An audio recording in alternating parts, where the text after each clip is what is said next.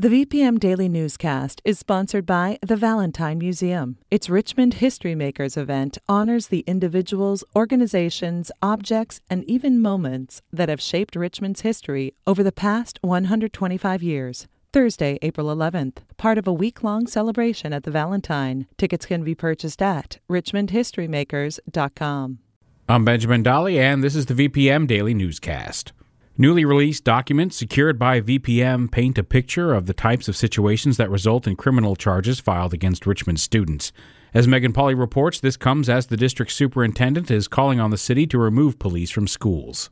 Richmond school board members like Don Page find the fact that 3 middle schools reported dozens of student arrests alarming.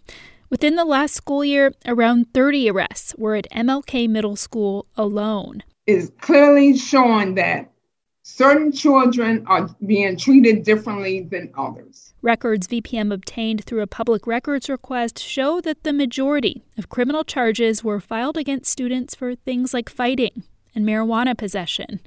These are misdemeanor offenses that, if found guilty by a judge, could stay on a young person's record until they're 29 years old under current Virginia law. Megan Pauly, VPM News. Richmond police arrested more than 20 people over the weekend during continued protests against police brutality. Some of the charges include trespassing, rioting, and transporting a loaded assault-style rifle in city limits. Whitney Evans reports. Richmond police say they anticipated a violent weekend because of flyers circulating on social media encouraging property destruction.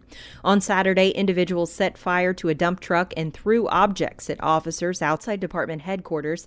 Police declared an unlawful assembly and arrested 6.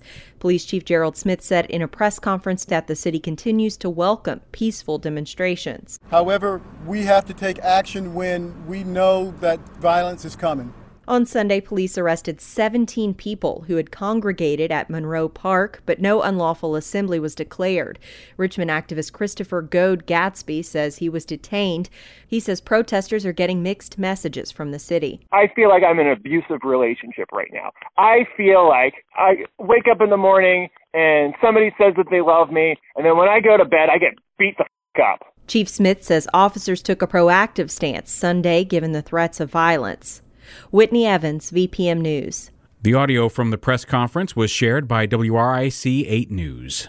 Governor Ralph Northam has issued 16 executive orders since the beginning of March. As Ben Paviour reports, a top Republican in the state Senate is sponsoring a bill to place new limits on Northam's authority.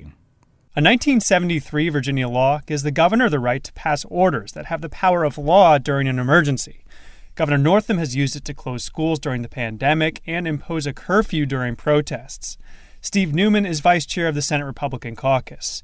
He says the legislature needs to have a bigger role. Over the last 133 days, we have been governed by press conference, and that is not the way the Code of Virginia or the Constitution of Virginia, I think, is meant to operate. Currently, an emergency order can last over a year, depending on when it's announced. Newman's bill would limit the emergency order to 30 days. If the General Assembly didn't intervene, it could be renewed one more time for another month. A spokesman for Northam calls those timelines arbitrary and says emergencies require a fast and flexible response from the governor. Ben Paviour, VPM News. Virginia Delegate Sam Rasool announced over Twitter on Monday that he is tested positive for COVID-19. The Democrat from Roanoke says he and his family are now in a period of isolation. Rasool is not the first Virginia lawmaker to test positive for the coronavirus. In April, Delegate Dolores McQuinn said she and her family had also contracted the disease. The General Assembly will reconvene next month to discuss the state budget following the pandemic. They're also expected to touch on police reform legislation. More than 200 businesses in Chesterfield County took advantage of the county's Back in Business grant program. Created in June to help businesses dealing with the effects of COVID-19, the $2 million in grants came out of the county's overall Coronavirus Relief Act. According to county officials, the county will be holding a public hearing in August to decide how to spend the remaining $20 million in CARES funds. Chesterfield County will be holding free testing for COVID-19 on Wednesday. Testing is from 5 p.m. to 7 p.m. at Crystal Lake Apartments at 3501 Meadowdale Boulevard. Appointments are encouraged, but walk-ups are allowed. Testing is free regardless of medical insurance, and Spanish speakers will be on hand. Testing is limited. There are only 150 test kits available.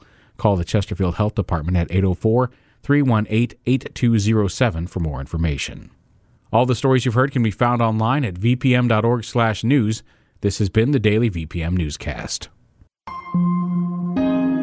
VPM,